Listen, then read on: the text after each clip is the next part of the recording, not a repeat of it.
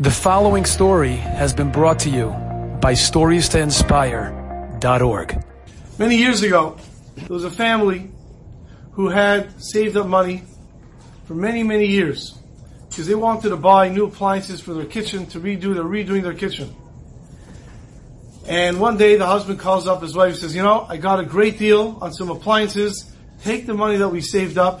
It was $12,300 in cash.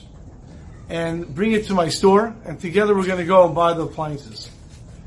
So she got on the subway, and she was going to her husband's store. He had a store in Manhattan, and she was on the subway.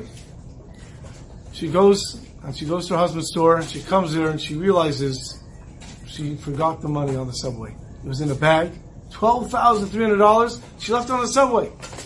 Her and her husband run back to the station. They start looking. There's no way they're going to find $12,300 in cash, and the money was gone. They were very, very sad. They sat down that night. They said, Tehillim, maybe they'll get the money back, and they're davening for it.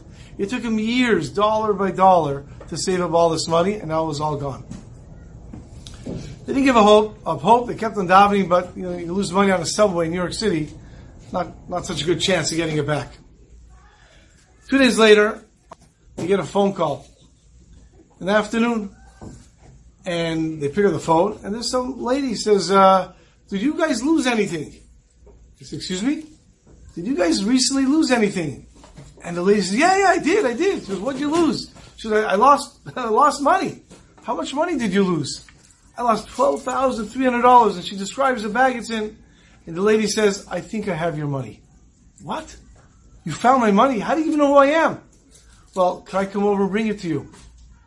You want to come over to me? He goes, well, I'll tell you the truth. We're Jewish and it's almost our Sabbath. It's okay. We'll get over quickly. They're all excited.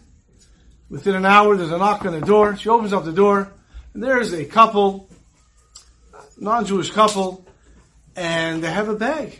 And it's their bag. She says, here, is this yours? She takes it, she opens it up, she looks inside, and all the money is there. She's flabbergasted. Thank you so much. I spent years saving up this money. Thank you so much. Then she goes to the bag. She takes out $1,000. She goes, here's a reward for you. And the lady looks and says, no. I don't want a reward like that. She says, what do you mean? I did the right thing. She says, please, let me give you something. So the lady says, tell me, you're Jewish, aren't you? She says, yeah, we're Jewish, sure. She says, my father always told me, to be successful in life, I need to do 3 things. Number 1, I got to be honest. Always be honest. Number 2, you got to be nice to everybody. And number 3, he said, make sure you get a blessing from the children of Israel. You get a blessing from the children of Israel, and you're good. So she said, I'm always honest and I'm always nice. But I never got a blessing from a child of Israel, from the children of Israel.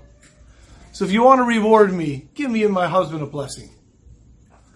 The couple is standing there. That's all they have to give back to them. They're ready to give them $1,000. Okay, so they start to shower them with brachas and blessings. They should be successful, and they should be healthy, and they should be safe, and they should have pleasure from their kids. And they showered her with blessings, her and her husband. They were so happy. He said, thank you very much. He kept on saying, amen, amen, amen. And that was it. And they left. She was very happy now that she realized that she had a card inside that bag of where she lived and her phone number, which is how the lady knew where she was. 2 weeks later, she gets a phone call. She picks up the phone. Hello? She goes, hi. Do you remember me? I'm the one who returned the money to you.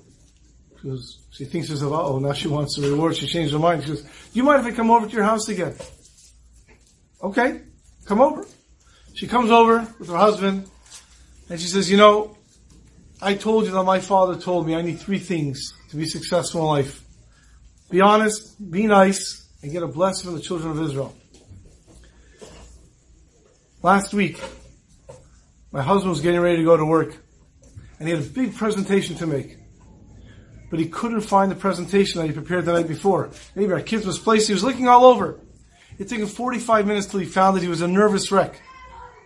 And finally, he took the presentation, but he was late, and he ran to the subway. And then on the way to work, the subway stopped, and they told everyone to get out. You see, he worked in the World Trade Center. And this is on September 11, 2001.